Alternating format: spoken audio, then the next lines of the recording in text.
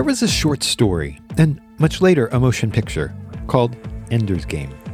Perhaps you've read it, or seen it, or at least heard of it. The premise is pretty basic. Kids are recruited to play computer games, and the ones that get really good get promoted to live in these fancy villages. And, well, you probably already guessed the ending, right? It's the science fiction equivalent of It Was All a Dream. I mean, the ending is that Ender is battling aliens who are attacking Earth. And governments of the world wanted a quick and agile mind of a child who could think three-dimensionally and without all that moralizing about killing, space aliens. Ender's Game remains a very popular book. Its author, Orson Scott Card, told me he was sitting on the front porch when the idea for that short story came to him full-blown. Yeah, I met him at the World Science Fiction Convention back when I did that. And later we met up again at a writer's workshop, but that's another story. Anyway, what if there was a way to simulate attacks on your networks? Yeah, there's red teams, but they're kind of hard to scale. What if you wanted to have this training more often, say once a month? And what if you could see your progress from month to month? Well, you can. And in a moment, I'll introduce you to someone who has created a cyber range to do just that.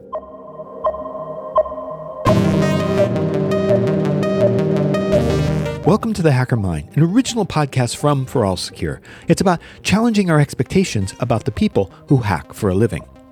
I'm Robert Vamosi, and in this episode, I'm talking about cyber ranges, simulations that can both teach and improve the security of your networks.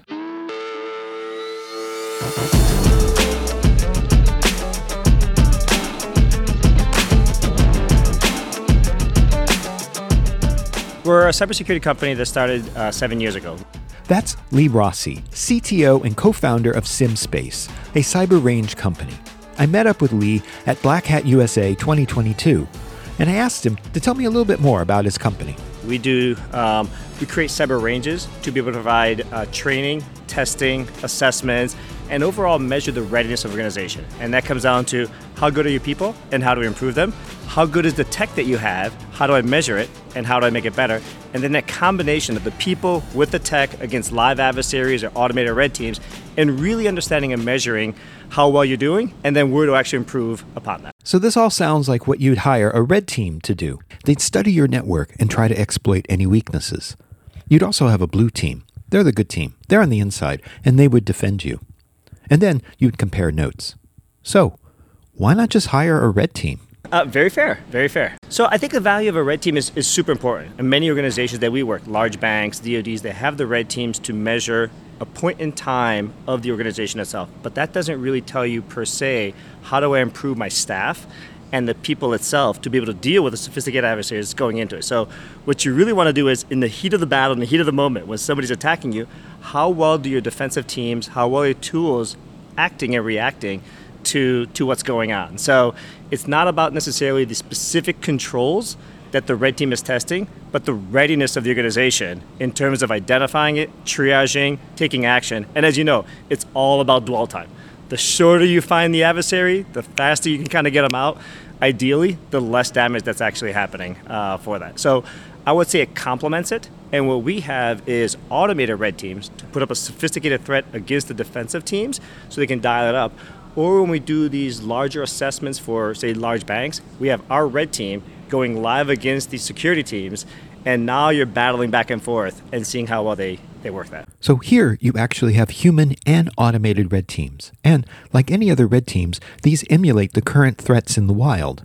So the threats that we look after are ones that you would see popular in the wild. And against the customers that we work, large financial institutions, militaries, the U.S. military, foreign militaries, NATO partners, how well do they defend and react against these threats? And it could be somebody like a Target, it could be a bank, it could be a municipality like the city of New York, or it could be the U.S. military. So the question is, what are the Russians up to? What are the Chinese up to? What are the North Koreans up to? So if you're a bank in Turkey or you're a bank over in the Middle East and you're worried about certain threats of, say, banking data being stolen, how do they defend and prepare themselves against, say, somebody's going after financial The flip side is Ukraine is a good example over here. What happens when somebody's attacking my country? How do I find and go through? So whether it's a target or an adversary going after destruction, manipulation, or finance, the question is, how do you emulate those threats for those environments to do that?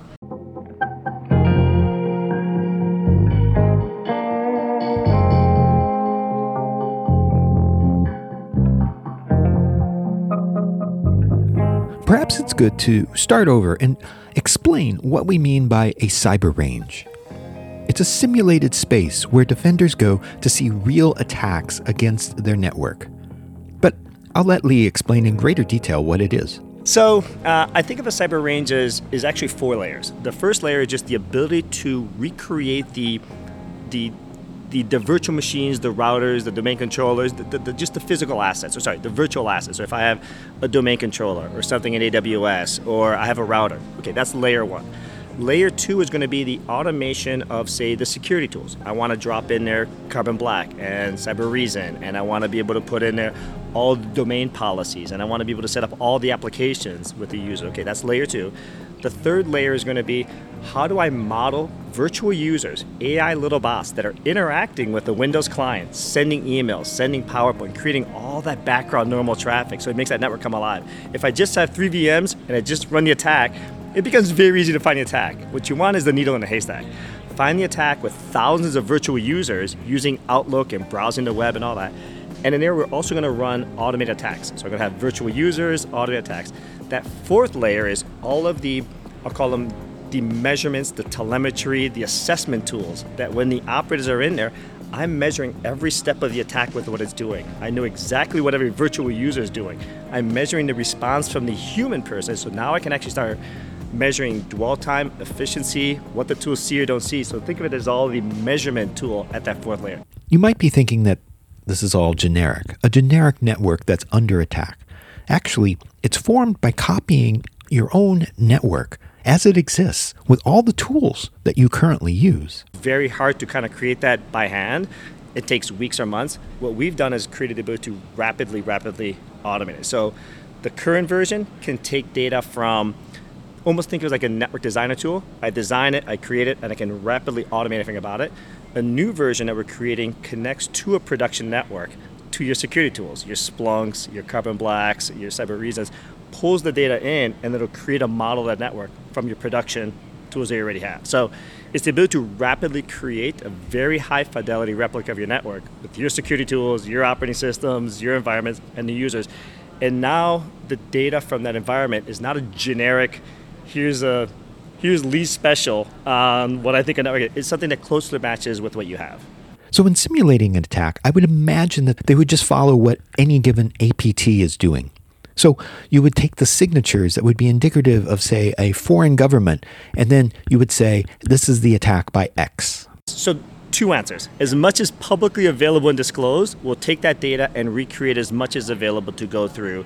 And we may not have the exact payload, but we're going to use the same techniques, procedures, everything else about it. So as much of the payload, as much as we can recreate, we're going to go through and automate that. But we're going to have these smarter automations. It's going to randomize it a bit. It may have slightly different IOCs, so we can randomize where it's coming from. So you can have some repeatability, and you can actually try it multiple times. I would say that we go through and recreate the full attack kill chain from the outside, exploit and take advantage of machine on the inside. In episode 53 and earlier in episode 20, I talked with Frank Duff about the MITRE ATT&CK framework. If you don't know about it, you should go back and listen to those 2 episodes because it's pretty cool what they do. They basically take real-world data and they try to find the tactics and techniques used by different APTs, by different adversaries, and they're very important if you're looking at your network to try to figure out where to put your resources next. So we map everything to the MITRE ATT&CK framework. So every one of the attacks, MITRE does a wonderful job.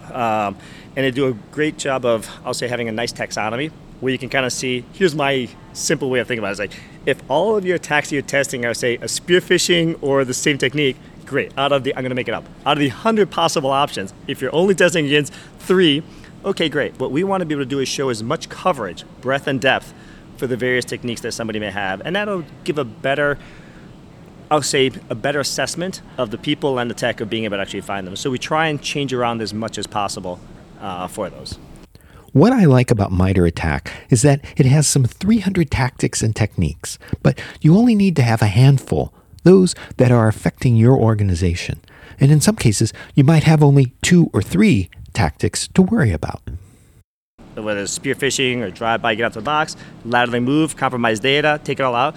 So the 0 day is not always as important as the fact that there may be stuff happening on the endpoint, or ladder movement going through, or command and control going out. Which of your tools is picking up on that to go through?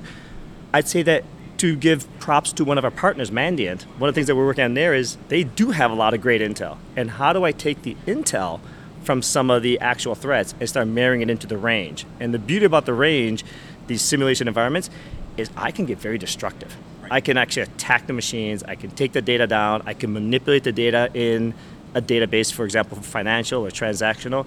I should probably expand some of the network environments they do. Some model hospitals, some model power companies, some model financials. So for the financials, we'll have SWIFT-like payment systems or automatic teller machines. And so the attacker is going to get into the accounting systems to manipulate that data.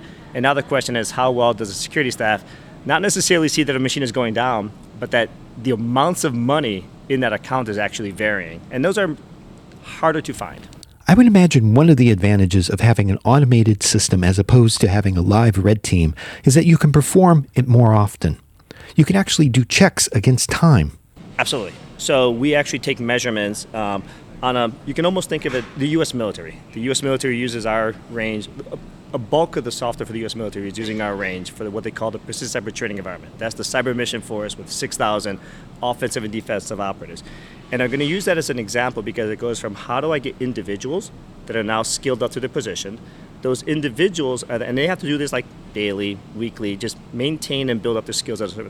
Great, now you want to be part of a team. So just like in football, you have your wide receiver, you have your quarterback, you have your defensive. Great, now they're going to work as a team. And they're going to practice every 2 weeks, 4 weeks, you name it. After that, they're going to come and do some larger exercises. So I have 5, 6, 10 teams working it. So you go from individual to teams of teams, and at every interval, you're rehearsing, you're building individual skills, but you're practicing. I look at it a lot like football. Great position players, you got to work together as a team. You got to know the system, and just like in football, every day of the week you're practicing, and then on Sunday you are doing, and you repeat that throughout. Cyber is really not that different.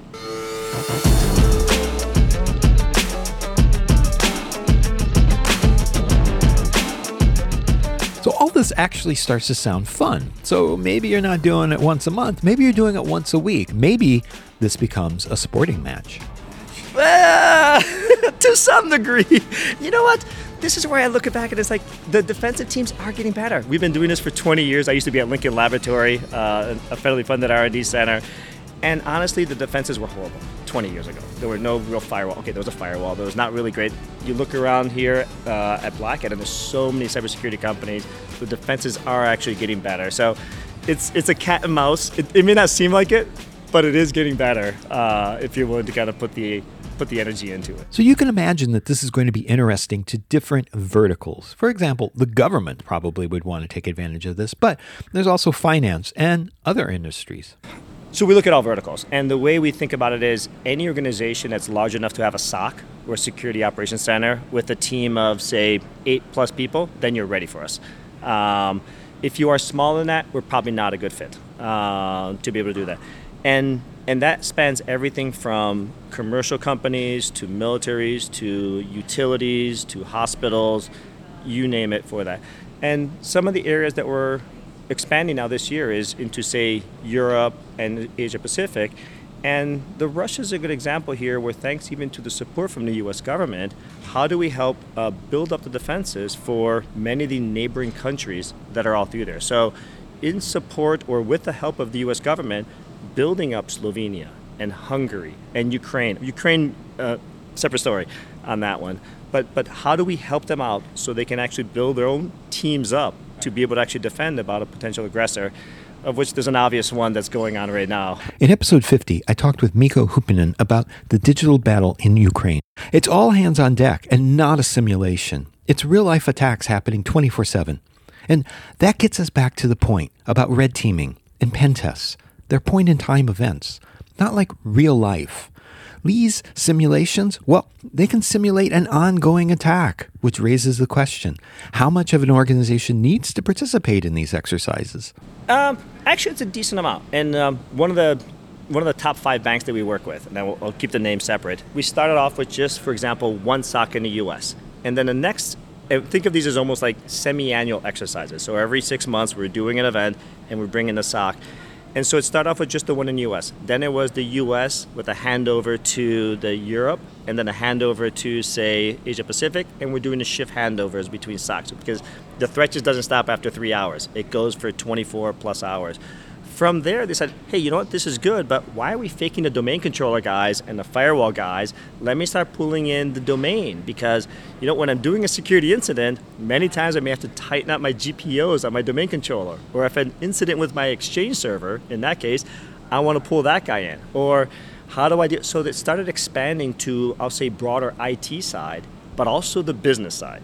And so what we started doing is almost by line of business. It's like, okay, this month we're going to deal with assets or we're going to deal with ATMs. So let's bring the business owners and now put the, here's a funny one. So we're doing some attacks against one of the banks. They were all over, they had the golden ticket. They got into the domain controller, taking everything over. The ITMs are all compromised. And the security guy's like, enough. We're going to pull the plug. We're going to reset the whole system. And we're done with it. The business guys, not so fast, my friend. If you're going to pull all the ATM machines for a top 5 bank offline, there's a real cost to that. And so you can start seeing that pressure and that sweat on the security guys you have to operate through. Yes, something is happening, but how do I maintain business continuity while I'm under attack, contain it, and really minimize that downtime? And that started really emphasizing, you know, what happens in that heat of battle, if you were to call it. So if you're playing a machine, I would imagine there's a degree of predictability.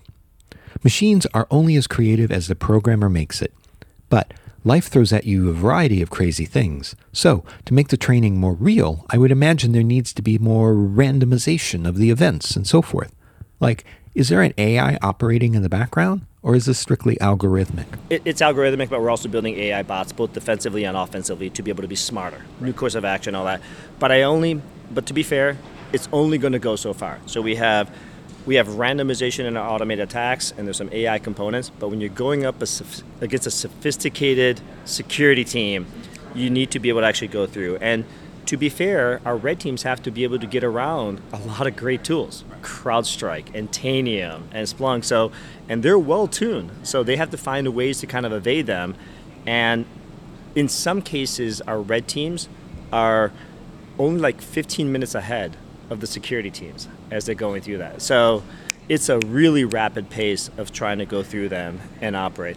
But I will say, you're going to laugh a little bit, many times we throw the automated attacks as chaff, as noise on the side, while the red teams are doing something on the front over here. So in other words, let me do some automated ransomware, some noise over on the left corner, while the red teamers are really trying to kind of get into, say, a financial system or something on the side. And so this starts getting into the point of how do they triage, how do they disambiguate with what's going on and work through those. So it becomes interesting. And the nice thing is, this is not just to say, we beat you. No, that's not the intent at all. It's really, how do we improve upon it? After every one of the events, we will stop and say, okay, here's what we did, here's how we got around it, here's how you can improve it, this is where you would tune some of the things, and then you repeat. So back to your earlier question is, do the event, then allow them to come back, automate it. Did I improve upon what I was trying to do? Either because a person missed it or the tech missed it. And many times we find out, shit, I had no visibility. Sorry for my language. I had no visibility. So what do I need to buy or get to be able to actually figure that out? Or they may already had the tool. And how do I tune that to be able to find it better? In a previous episode, episode 53, I talked about how exercises can help your organization see what tools are useful and what tools are not. It might be that you have legacy protection on your network, and that doesn't make sense given the threats you have today. And also, more troubling, you may not have the protection that you need to match today's threats either. Yes, and for two things. A, when we're talking about the people, it's always hard to, I'll say on two fronts. It's hard to take the red teamers, they're super busy, so to get their time to be able to go through. But it's also challenging to pull a full SOC team off the watch floor or off the floor to be able to operate. So A, on whatever frequency makes sense for the organization to run those, that's good. But then how do I continuously measure the technology of the facsimile or the replica of the range to make sure that the controls are actually in good shape? So every time there's a new Lazarus or APT pick a number or some new threat, let me throw that against the tech and just see, all right, how well does that measure up? Does it get through or not get through? So our users many times have multiple instances of the range, one for training, one for testing, one for evaluating new products they're thinking about bringing in to be able to go through, one for intel and analysis to do that. So the nice thing about virtual machines or just cloud and all that is I can make lots of copies over time to run those. While the cyber range seems really cool, modeling your network for virtual training exercises, it's not for every organization. So that raises a question. When is the right time for this type of environment and investment to be made? And at least to me, governments and large financials, because militaries, they've been dealing with these cyber attacks for a long time. They've been ready. They were some of our earlier customers because they had built the team. Well, they were getting attacked. So they had built up the teams, bought the technology, and now they're ready for that next step. Early on in the company, when we were around, we were meeting with some Fortune 500, Fortune 100 companies that literally the security team was one guy. And they just didn't understand what it was. So once an organization builds up the technology, the tools that they have, they start building up the people, great. Now that you have those, how do I now continually test and measure and improve? So you don't want to just have a bunch of a lot of staff members. How do I now take it up to the next level and just improve your readiness for that? And people are understanding the threats and the risk from attacks. So this really is a way to kind of start measuring how you're doing. But also, it's not just another line item to add to the expense thing. In many regards, it can improve your overall efficiency, to some degree take away tools that are no longer needed to be able to actually start improving it. And I think the reality is there's not enough people, too many tools, so you have all these people just swiveling chairs between tools. So how do I figure out what tools I really need with the operators that are really good and improve on that one? So it's just a way to now improve your readiness in a quantifiable way. It's not just saying cry wolf. Let's really measure it. And we mentioned a few product names in this podcast thus far. These are not endorsements. I want to be clear on that. They're just examples that Lee sees out in the field today. No, I think there's a lot of great companies, and the ones I was throwing out there are just examples. There's a lot of other ones that we're going through. They're just some prominent ones that happen to be right around here.